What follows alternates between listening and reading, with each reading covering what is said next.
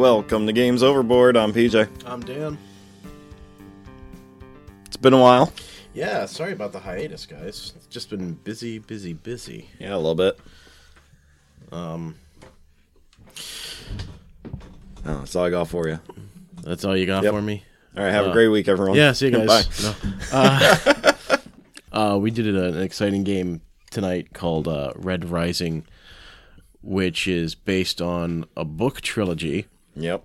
And it's actually, I was reading the beginning of the instruction booklet, and Jamie Stegmaier, who of course has the creator of Stonemaier Games, he has a little blurb about it saying it was his favorite book series. You know, he started reading it when it came out in 2014. He's just absolutely mesmerized by this.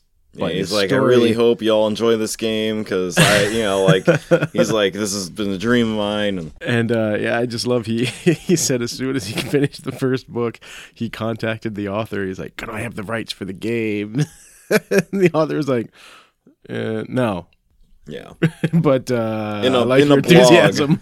in a blog, he said like there were probably like game rights, but because like Universal has the rights to the movie. Of course, Universal buys the rights.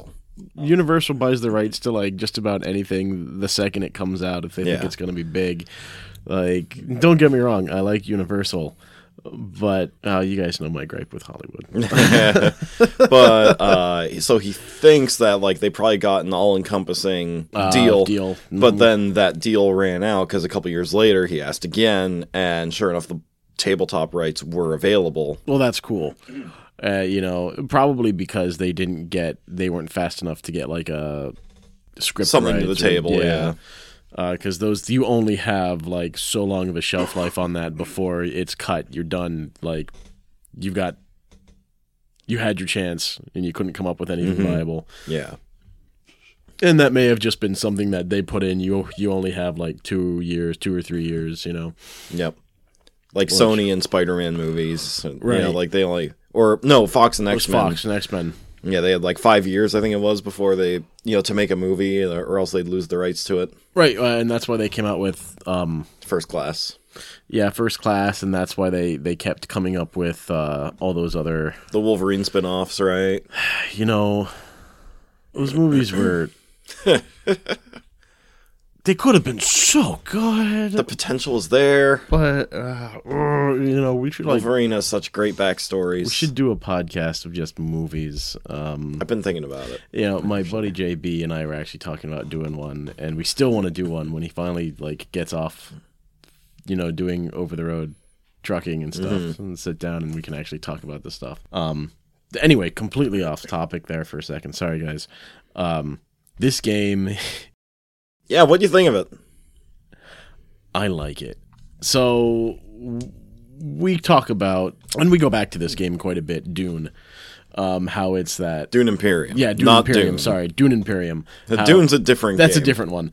But how it's that resource gathering type of you have to think ahead, and this is the same thing, but you really have to plan and play the long game. We played with 2 other people, and the only reason at the end of the game you and I came out as first and second place is because honestly, I think we just got lucky with how our strategies worked. Yeah. You really have to think of the long game when it comes to this one. It's it's more cerebral than Dune Imperium, or even some of the other Stegmaier games that we've played. Which is interesting because it's so simple to play. It's a Stegmaier game. Yeah, but even compared to other Stonemaier games, this one is the actual part of the rule book where it talks about gameplay is smaller than the palm of my hand. Oh yeah, the actual playing the game is so easy to learn. Because literally, this is what it is. The board has 4 planets on it. All you do is you play a card down on one of those 4 planets. And the card has what's called a deploy ability. So you get that ability.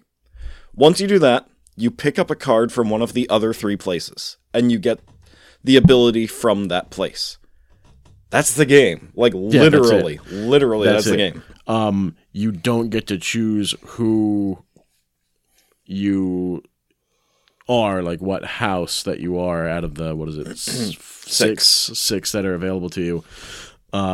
It's a blind shuffle. You just pick a card, and that's what you get. Mm-hmm. And every one of these cards, of course, every house has their own very special, unique ability, and they're very oriented towards a certain goal. Mm-hmm. And of course, a lot of these things, if you read the book series, I have not. I know you said I you read started the first book, and I'm 6 chapters in the book 2. Okay. I just did the quick synopsis and everything, but I was picking up things like, oh, that's why that's that. Oh, that's why these. Oh, this is why this card is like this. So for those of you who don't know the whole thing of Red Rising, it's dystopian future. We've colonized other planets, and there are 14 different ladders to this hierarchy. Right, and they're all color-coded. Yeah. So reds are at the bottom, gold is at the top, and then there's a wide array of everything in between. Right, and the way that it's described, and the way that you described it to me as well, is like the reds are basically the slave labor, but they don't know that they're slave labor. Yeah, they don't know. Like, it starts off following a character, Darrow. He is a miner. They mine helium in the depths of Mars. Never seen the sun before, things like that. And they're told that they are mining Mars for the good of humanity. Like, Earth is, like, out of resources, so they are the main squad of people who are out in Mars, terraforming it, getting it ready to save humanity. When humanity is already colonized, like, countless planets. Yeah, like Jupiter and all this other stuff. And, like, they're physically different, right? They're, like, taller and stronger. Yeah, the golds are, like, designed to be bigger, stronger, faster, and all that, than reds, who are smaller because they have to live in caves, right. underground and everything. So, like, the story itself is fascinating. From what I've read, I really do want to borrow that book from you and read it. But it's got a whole bunch of elements of some of our favorite stories and video games. Yeah, what was it? Red Faction, the video game. My God, we played Red Faction when it came out. Oh my gosh, that's so good. What was it? Early 2002? Early 2000s, 2001, 2002. Like, that game was so cool. It was one of the first games with fully destructible environments. Yep. Because that's what you do. You're mining, and that's what it is. You're on Mars and you're mining. Yeah, so you can, like, just make tunnels into the wall and stuff like that. Like, you don't want to go after something. Like, you don't want to go the way the game says. Tunnel around it. And without spoiling much from the book, like, the book is also very much Ender's Game, which is one of my favorite sci-fi books. Yeah, just reading the synopsis, I picked up on that. I picked up on Ender's Game. I picked up on, because we talked about this, what else? Hunger Games. Hunger Games was one, because, like, people competing for food, because, like, the miners would compete, and whoever mined the most helium, they'd get more food that year. Right. Or that month, I mean. And, like, it's very dystopian, very sci-fi, like, really, really cool series. And this game feeds right into it. And Jamie Stegmaier, if you're listening, like... He won't be. He doesn't listen to his reviews. I know, but, if we ever get lucky enough one day... this is a great representation of that story. It really is. Yeah. So let's start off with... Well, first I want to say, the writing is fine. It's like... it feels like a young adult book in the way it's written. Well, isn't it? I don't know, because, like, they deal with some pretty heavy stuff. Like, there's multiple instances, like, mentions of rape.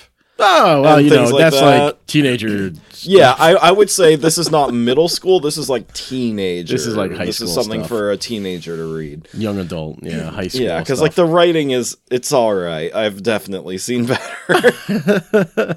I'm like, oh man, this is your favorite book series? Okay. But having said that, like, let's get right into it. Yeah, let's talk about the game now. Like, the game and everything. So the game really feeds right into this. I mean, first of all, the cover art is so cool. Yep.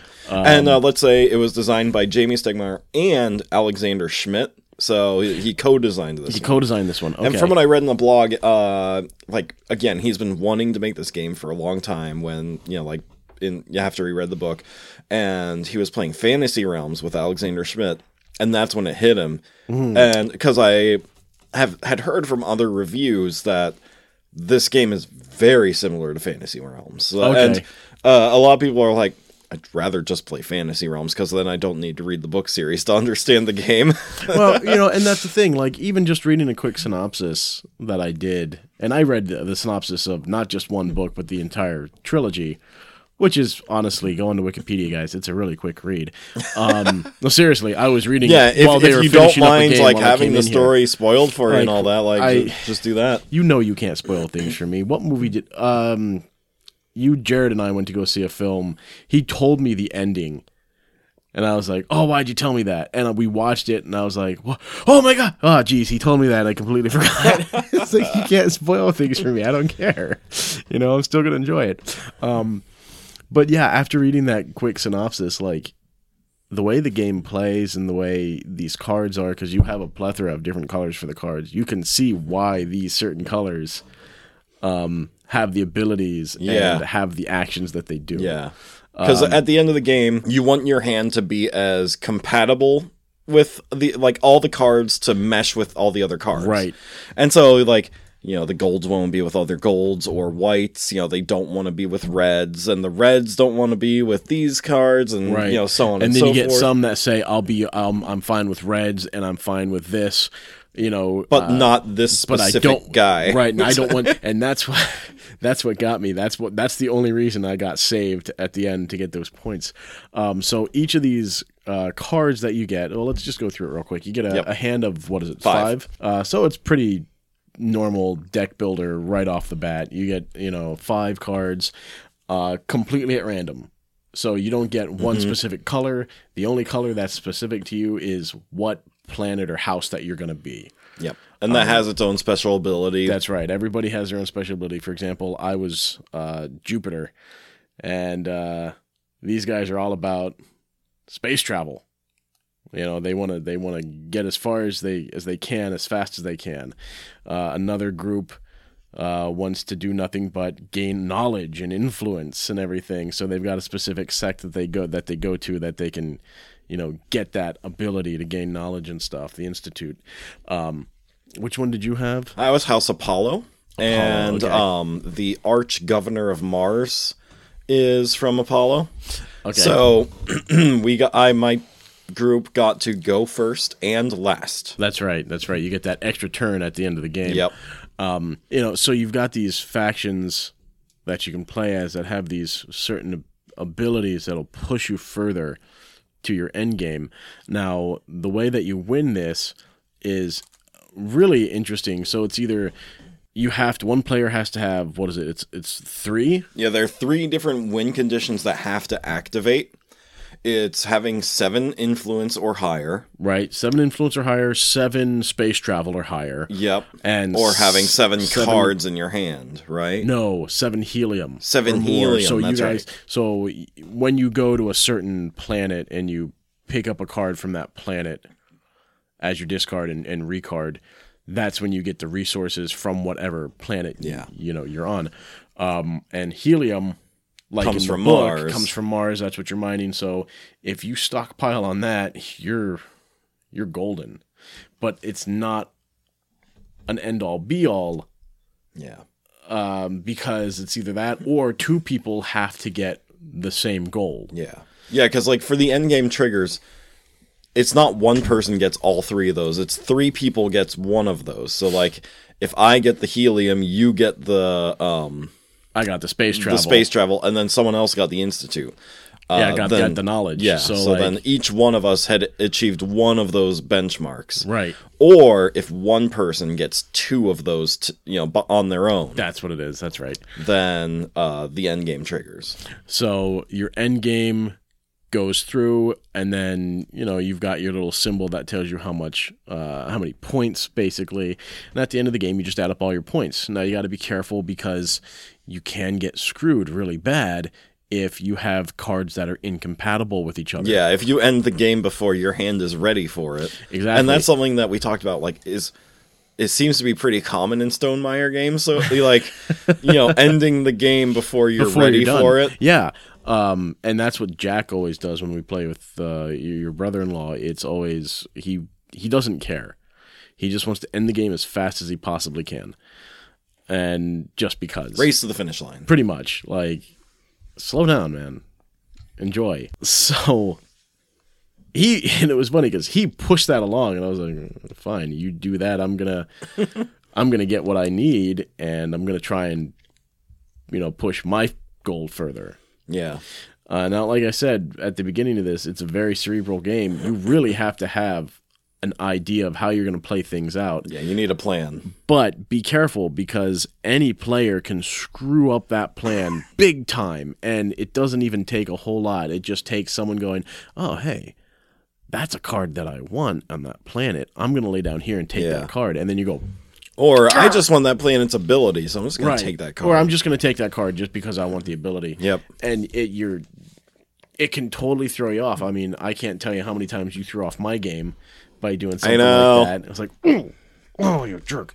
But the game itself, very easy to play. Everything, and this is what I like about Stonemaier games, is just about everything you need to know is on the cards in front of you.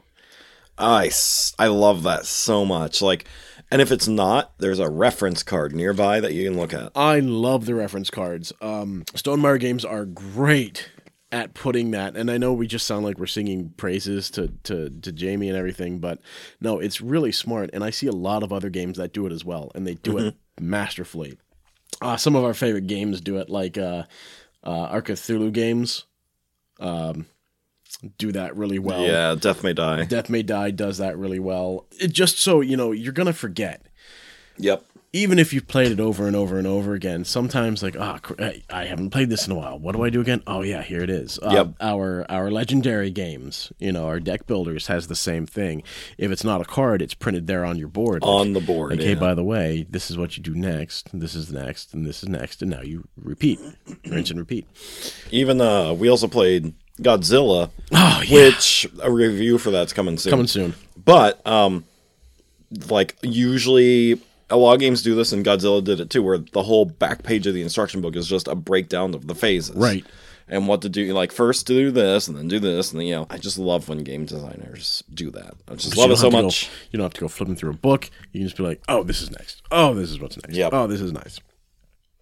So let's talk about quickly these components on this game. Yep. There's not a lot, guys. You get a board, 10 plastic blocks, a little plastic ship, the Sovereign token, which is a little plastic trophy-looking thing. Yep. And the first player marker, which is a plastic crescent moon. Yeah, that's right. And the helium tokens. Yep. And everything else is color-coded to your group. And then the rest is just the massive deck. Yeah. And I'm telling you guys, this thing is big. I think it's 152 cards, but they're oversized cards. They are.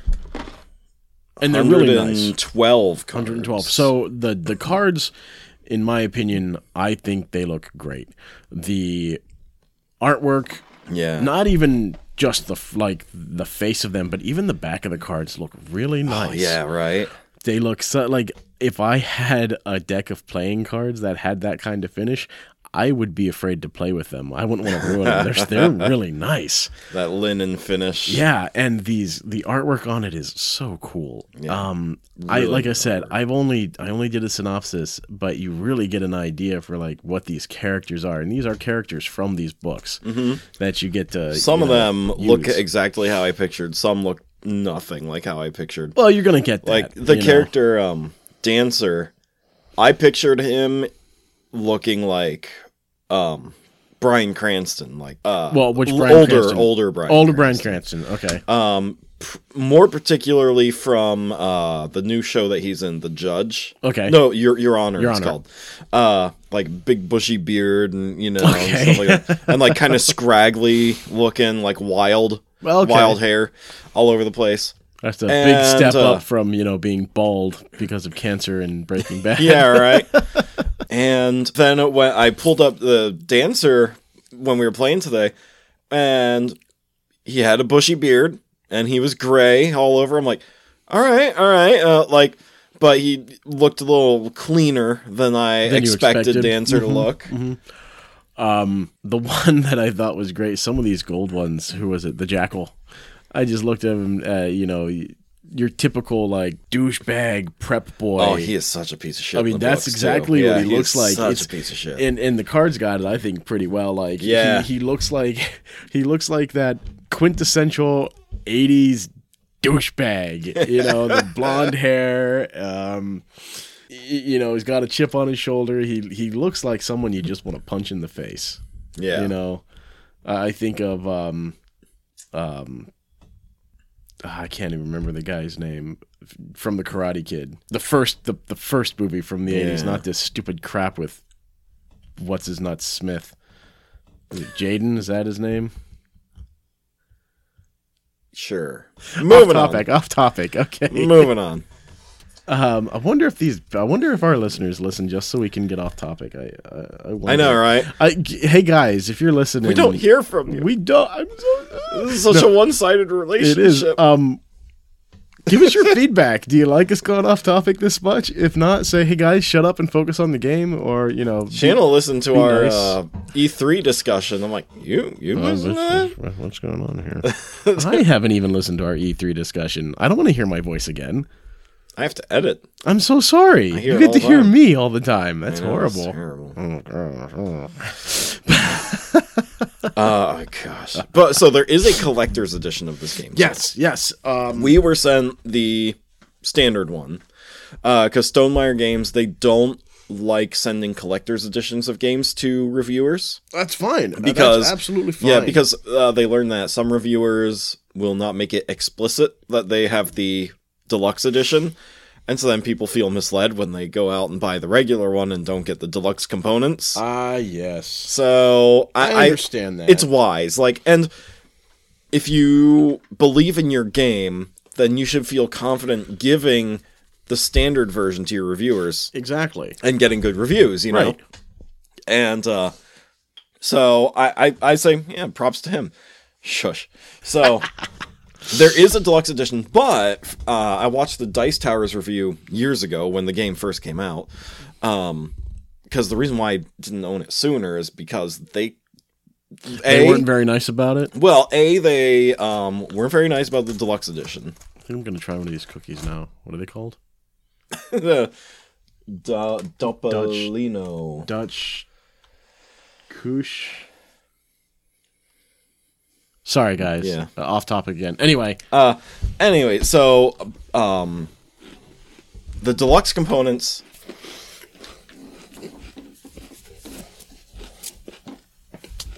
I can hear you just fine. The deluxe components. As Dan chews a cookie. Okay. Please edit that out. Nope. It's staying in there.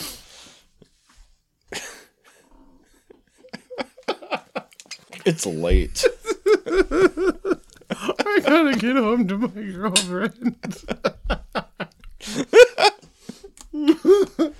Anyway, deluxe components. All the cubes, instead of plastic, are metal. Washing it down with tea. No, go ahead. We'll wait.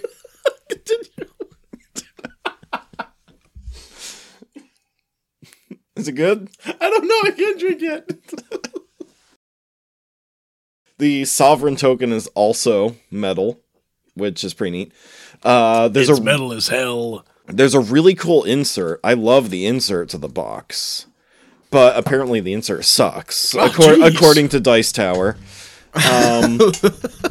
I love the insert. It sucks. Yeah, I love the idea of it because each player has a little spot in the insert where all their stuff goes. Okay. And so it's easy to just look at you open up the box and it's easy to see where everything goes and where. Oh, that's really neat. That's nice. But I don't know. I guess things just get loose in there pretty easily. I don't know. They didn't go into specifics as to why the insert isn't good.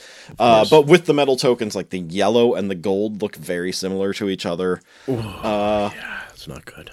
Yeah, apparently, even with the cards, The like something maybe with our cards too. I don't know. But Dice Tower said that the cards in the studio with like lights on them, they could see through the backs of the cards to what the card was on the other side. Oh, Yeah, it's a good thing we're always doing this in a dimly lit basement. I know, right?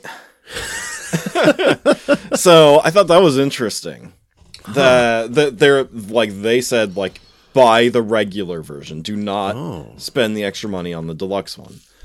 So, Well, I gotta say, I really like the deluxe, or not the deluxe. Sorry, I like the regular version. the really components like it. in this are great. They're fantastic. The cards are great. The plastic pieces feel good. Yeah. They don't feel cheap or chintzy. They feel like it feels like a well put together, well thought out, and a cared for game. And at the end of the day, this is a card game.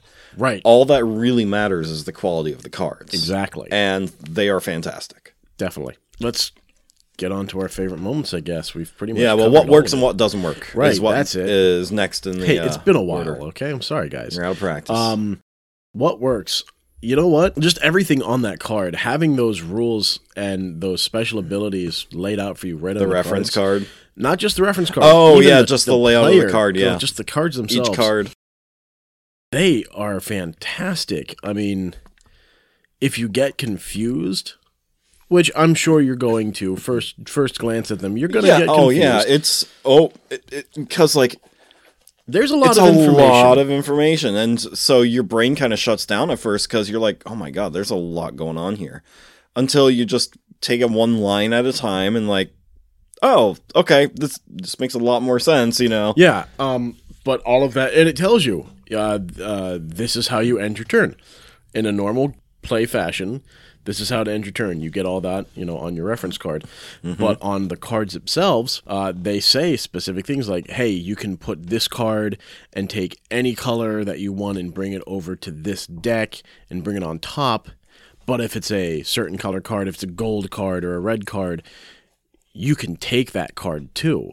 Yeah. So now you've taken that card as well as the card you originally laid down, and now it's like, cool, you're not done now. Your turn's not done. You still have to discard. Mm-hmm. So now I get to discard and really give myself an advantage by going to something that has go to a planet that has a resource that I want or need, and it's very specific about that. Mm-hmm. Like, hey, do this with if you're going to play this card, you can do this. Yeah. Yeah, for me, what works is what you were touching on, but it's just the simplicity of the rules. Oh, yeah. Just play a card, draw a card from a different location. Yep. Rinse and repeat. Yep. It's that simple. So then the complexity comes from how you're going to play those cards and how you're going to match them together and how they're going to mesh with each other. And all of that is just such a brain burner, and I love it. It's good. It really keeps you on your toes. How am I going to do this? How am I going to do that? How am I going to make sure I get the most points possible? I heard that. Bonk. Bonk. How am I going to ensure that I get the most points possible from my hand? How can I make sure I'm going to get the resources that I need to go with the goal that I want? Yeah. The only thing that didn't work for me, and it's not the game's fault, it's more of the mindset of other players. Again, Jack likes to close out the game as fast as he can. I don't know why. It could just be first time playing too, because when we play games like Azul, where that's not where like you don't want to end the game too soon, like he doesn't, So it could just be first time playing. Maybe. Mistake. Maybe. I guess you could say that that's something that comes with more experience with the game or those with the kinds game, of the games. cards, and all that. That's really the only thing that didn't work for me again, and that was just a mindset. That's not the game itself. Yeah, I'm trying to think if there's anything that didn't work for me, and I think it all makes sense. It does. The only thing I didn't use was the die. I didn't use the die. Oh, yeah. See, for me, my issue is like, I wish there were more of certain colors. Like, there are obviously more golds in that deck than other colors. Then again, look at how far we got through the deck before the game ended. We did not get very far. We didn't, that's true. So there could have been more things, and it just wasn't. I don't know. They just didn't pop up. Right. That's true. You know. So like the luck factor is like if you need like a pink to show up. We saw one pink the whole game, and that was in my deck. Like Yeah. I had that. Yeah. So I would say that, like just maybe having more variety or, more cards available, Oh yeah. or making those rare cards worth it. Yeah. Well, I mean that pink card that I had was pretty worth it. Was it? Oh yeah. That was one of those if you have this color or this color, pull them from wherever you want from the back of the deck on top of you and you can take that card. So that was a really valuable one. But it was also one of those ones where it was like, I don't play well with golds, or I don't play well with this kind of color. So you really had to be like, ooh, do I really want to do that? Yeah. So, and a lot of this is high risk, high reward. If you really go out on a limb and be like, this is my strategy, this is what I'm going with, you better hope that it works out for you, that you get lucky to either draw said card that you need, or somebody completely has a different mindset and just goes, oh, I'm going to go do this, and leaves you wide open. I have to say, for me, the only thing that didn't work for me, because I didn't use it, was the die. Mm-hmm. I used it twice. I saw you use it twice. Yeah. I didn't use it. Yeah, I didn't. Well, you didn't need to. No. Like I needed it a couple times, so I was so glad the option was there. I mean, it gets tough because you're like, oh man. Yeah. So what do I do? Let's talk about the die real quick because I didn't. This is the first time we've really mentioned it. So when I say you play a card, and then you draw a card from somewhere else. Let's say you don't like any of the cards from the 4 locations to draw from. Instead, you can take a card from the face-down deck, and then to make up for the not getting a locations bonus, you roll a die, and that will give you a bonus. Right, or the resource that you... Yeah, like, it's one of the resources from one of the locations, like Helium, or the Sovereign Token, or... Right. Influence or something like that. So you can still get that influence there, that bonus, even if you don't take a card from one of those locations, which is a really neat way of doing it. Yeah. If I use it, I probably should have a few times, but if we play it again and I use it, I'll probably change on that. Yeah. So what are your not final thoughts, but what about your favorite moments? My favorite moment was probably the first time, because I wasn't sure, I was like, this game could be boring, and so I'm looking at my cards, I'm like, what did we do? And so I had my cards ready, I knew what I was going to play next, and then one of the other people at the table took the card I needed, and immediately all my plans crashed down on me. I'm like, and this was 2 turns into the game, and I go, oh crap. and immediately my brain starts going in the 3 different pathways of well, maybe if I do this, I can do that, or if I draw this, I can play that, and if I do, and I'm like, and that's when I realized, oh, this game has some meat to it. Yeah, it's got depth. So that was probably my favorite moment, when I realized that this game was gonna be something compelling. Because at first I was like, okay, you just draw a card, play, and then pick up another card, and then draw a card and pick up another card. I'm like, yeah, okay, the cards have abilities, but what else is there? What's next? Yeah. For me, my favorite moment probably came towards at the end of the game, with our last turn. So I had a hand that was a majority of gold, and the gold is usually worth more. But at the bottom of your card, you get how many points they're worth, along with they're worth this much, but if you have this card and this card, you get this, or if you have this card and this card, or you get negative so much. Yeah, if they're with this guy. They don't like each other, so you're going to lose these points, and I had one of those. Yep. I had one of those where I went, oh, shit. If I don't get rid of this, I'm going to lose 30 points. So I got lucky, and I laid down my gold, and I was like, oh, yes, I can pick this one up now, and now I can discard this other gold, and because I had that one gold, that actually gave me an extra 10 points. Yep. And then you picked up that gold that I got rid of. Yeah, because you... Octavia was on the board, and one of my characters needed Octavia to get, like, 30 extra points. Yeah, and if my thing was if I had Octavia with another character, they hate each other. Yeah. So I would have lost that 30 points. And you friggin' picked Octavia up. I'm like, oh, no. Well, I picked her up, and then... And then you dropped her again. I dropped her, but it was one of those rules on it where...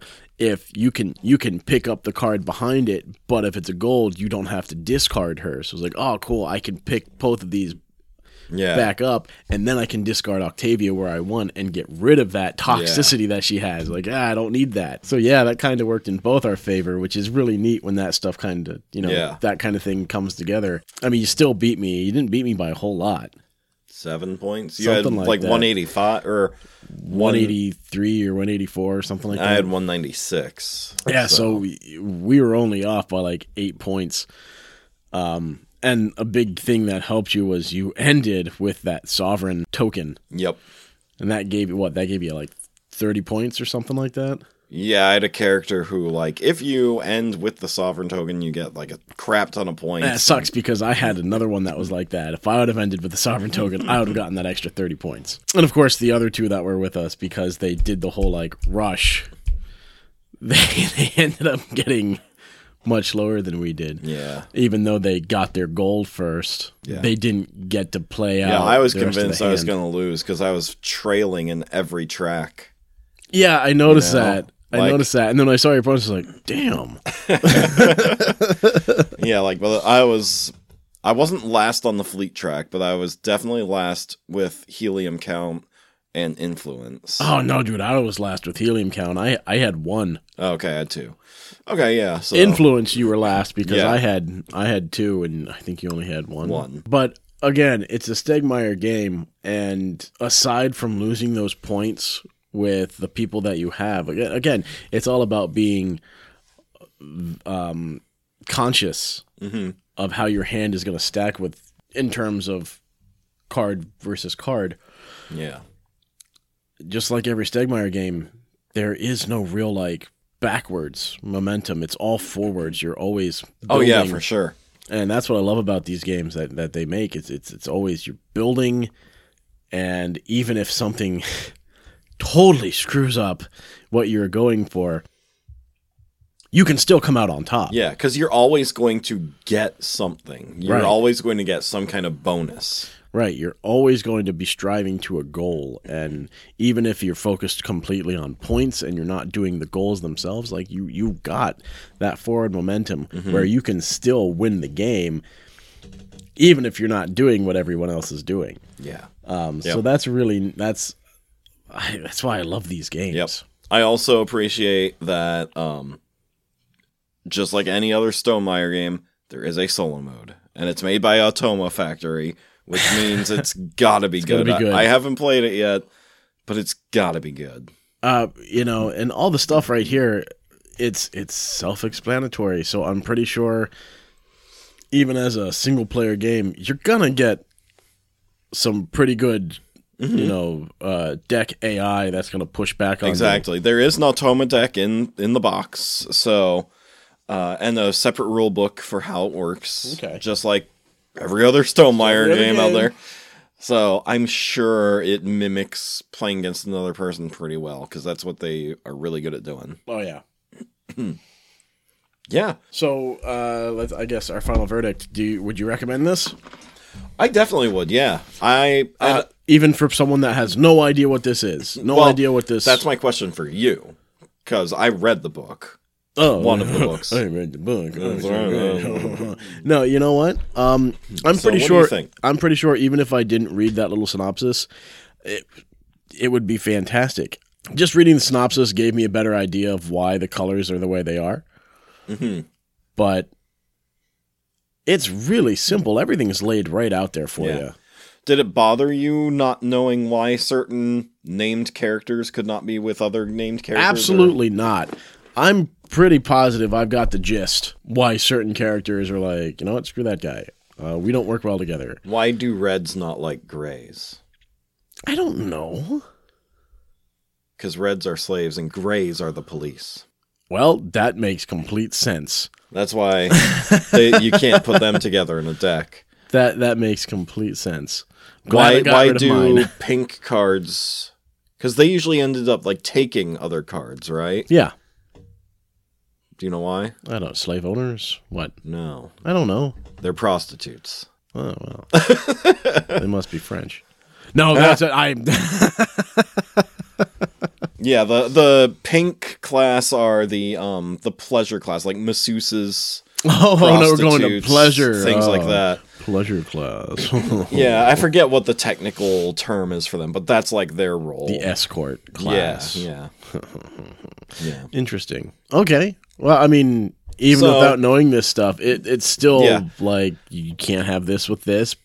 Yeah, do you really need to know? No. No. This is just part of the game. Don't do it. Yeah. I mean, it's just like any other card game, like, hearts or things like that. Why do, hearts trump this or whatever, like, why does this suit trump that suit? Like, because. And, it's the same thing. If you read the book, then you're like, oh yeah, I get that. I understand. But you don't need to, because the game just says, don't put this card with that card. Oh, okay. Oh, well, the game says not to. I guess I shouldn't. Yeah. Or there's one where the lawyer wants to be with whites, but preferably, like, you get like 13 bonus points if he's with other white cards.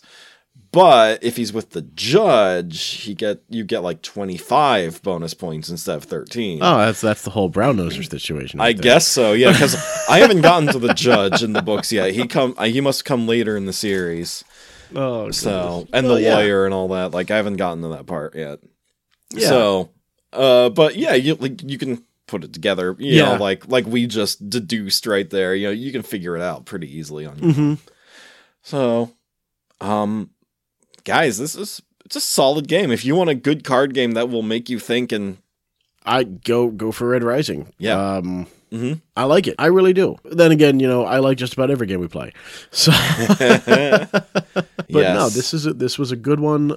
It was an easy pickup, and that's the thing. It is an easy pickup. It is a fairly quick game if you want it to be. Or took us about 45 minutes and then another 5 to score. Right. Scoring is a lot to figure out. But it wasn't bad. But after you figure out, like, oh, well, that's what these are. Oh, okay, that's where these points come from. Oh, okay. It's not that bad. Again, it's just one of those things where you take your time. When it gets to that section, just find it in the instruction booklet, and it'll tell you. Yep. It'll literally hold your hand through everything if you need it to. Yeah. Mm-hmm. So I think that's pretty much all we got tonight. Yeah, I agree. So thanks everyone for listening. Down the pipeline, as we said, we have Godzilla coming up with hopefully a guest. I'm hoping we can get a guest. It's my buddy who lent us the game.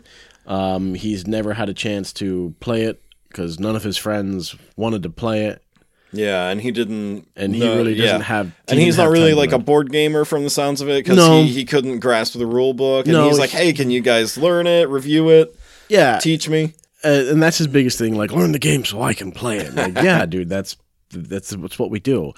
So yeah, hopefully when we get time to get him in, we can sit down, play a game, and we'll have him as a guest. And he's a big kaiju fan, so I think he's gonna have a lot of fun with this. Yeah, another one. I don't think I've told you this yet. Uh-huh. Leader Games is sending me a copy of Root. It was supposed to be here today, but it got delayed. FedEx. I can't stand FedEx. But Root is the one we talked about in the E3 discussion, where it is a war game, but you are forest critters. Oh, yes. And each faction plays 100% differently than the other faction. Okay. This one sounds like something that we will need to play multiple times, I think, before we actually do a review. Yeah, and it's the opposite of this where we said this game is easy to pick up and play. No. Okay. Root is going to be one of the most complex games we've ever reviewed. Because every faction is going to have their own rulebook, basically. Yeah. Okay. Yeah, because, like...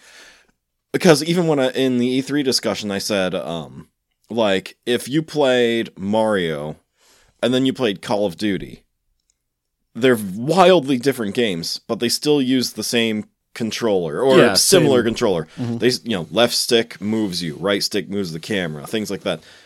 Root, nothing is the same except the board you're playing on. Nothing is the same. I like this. So yeah, I'm excited because these guys make a lot of asymmetry games. They offered to send others when we're done with this one as well. Because another one they have is a game called Vast, where you are people exploring a dungeon. Oh, God. Or like a cave. One person plays the cave. And then like another person plays the goblins living in the cave, and one person plays a knight who's going in to kill the goblins. And I like this. Oh my God. So these guys are like all about asymmetry and everything, so I can't wait to try out some of their games. Yes. Oh my gosh. Guys, if you know any games that you would like to hear us review or have us play, hit us up on Facebook. Ignore Dan's chewing as he ate some salami there. It's past midnight, man. It's like time for me to eat. My midnight snack, man. My midnight snack. Other things down the pipeline I want to besides what just went down mine is 3 people that we've interviewed. They all have their Kickstarters running right now. Yes, go check them out. Yep, Mate and Bogey's Conspiracy has about 2 weeks left by the time this goes live. A little less than 2 weeks. I got you sent me the link of everything that went live. It looks great. Their page setup looks phenomenal. Yes. And of course, the game itself. Now we got to talk to them. We got to see not all. I really want to play. We got to see the artwork. Really want to play. It looks like a fantastic game, guys. If you heard our interview with that, go support them. Our friend Eric has just his game has funded. Yep, his game has been funded. That's Party Wanted. Mm-hmm. And we did get to play that. In fact, you and Shanna did a video review on it. I'm sorry I couldn't have been there. I'm really upset. I really wanted to do that one. Yeah. That one was a ton of fun. So good.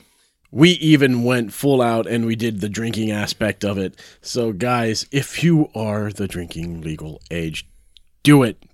In moderation. Responsibly in moderation. It is so much fun. Yes. I am really surprised none of us got drunk. Yeah. Okay. I'm surprised you or me didn't get drunk. And lastly, Seismic has gone live, which is the biggest freaking game I like from a first-time designer I've ever seen. And it looks incredible. And now, so of course, good. You showed me some of the, you showed me the page again for him. And guys, if you can't back the deluxe edition, which is all the 3D printed pieces and all the really cool looking stuff, don't fret. They have a $99 retail version that has the same components, just in a cardboard format, and it looks stellar. Real. Yeah, even without the 3D pieces or the plastic pieces, the cardboard looks phenomenal. It looks just as good. It really does. I'm actually kind of torn. I kind of want to get you to get the deluxe. Oh, I already backed the deluxe. You already backed the deluxe. I would love to get the retail and just compare because they both look so cool. Yeah. Jason, the designer, they found a way to stand up the cardboard tiles by slotting the hexes that they stand in. And that's just, such a great idea. If you can't think of, or not think, if you're stuck on something, start brainstorming, innovation. Yeah, how has no one thought of this before? I think they have, and but that's something he said. It's something that anybody's really caught on to. I'm pretty sure someone else has gone out there and went, we can do this, but he seems to be the only one that was like, why don't I just make it part of the actual, hex? Yeah, which is brilliant, man. It's brilliant, genius. And he said he took everything he loved from all of his favorite games. And then things that they were lacking, he improved upon, and that he really did.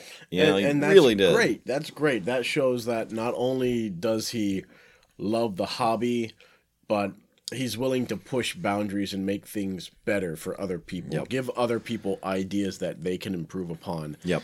That he himself has already done, and that's great. That I want to see more of that in this industry. Yep. We're already, we've been seeing it for decades with video games, and I'm really glad that we can start seeing something similar with board games. Yep. So, guys, now we're just rambling on about some other I know, things. we're just talking about other things now. But again, if you get a chance and you want to go and take a look at those games, take a look at Seismic, take a look at Party Wanted, and Conspiracy Theory. Conspiracy.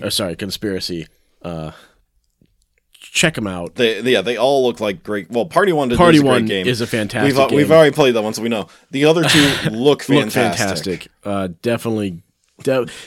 If you can't afford it, at least give it a look. And share the link. Like Share it. Yeah. Get the word out there. Help these first-time designers get their games made. Like seriously, it makes all the difference just to share the link. Exactly. The more these get funded, the more confidence these people are going to have to start making more games, more innovative games. Mm-hmm. Yep. And this is an industry that's only growing. Yep. And we need more innovation. So for sure, share the love. Yeah. And again, if you would like to message us about anything, really, like, we want to hear from you. Yeah. Visit us at gamesoverboard.com. There's a contact page where you can email us, or just email us directly and skip the website part by emailing us at gamesoboard@gmail.com. I never get any fan mail, but I mean, you have access to everything, so maybe you're hiding it from me. You think you would get fan mail? No, I'd probably get hate mail. No, Wellhouse Exorcism is the only one that's gotten fan mail. So son of a gun, guys, come on. I would love to get some. The only other mail that Games Overboard gets is when I talk to designers about setting up interviews. Maybe we can get some hate mail from them. Anyways. Oh, gosh. Okay. It's getting late. Thank you guys for, tuning in with us. We appreciate it. As always. For those who listen to us on Spotify and iTunes and all those, like the podcast, give it a review. That makes all the difference for our visibility and helping us grow. So with that, have a great week, everyone, and we'll talk to you next time. Peace out.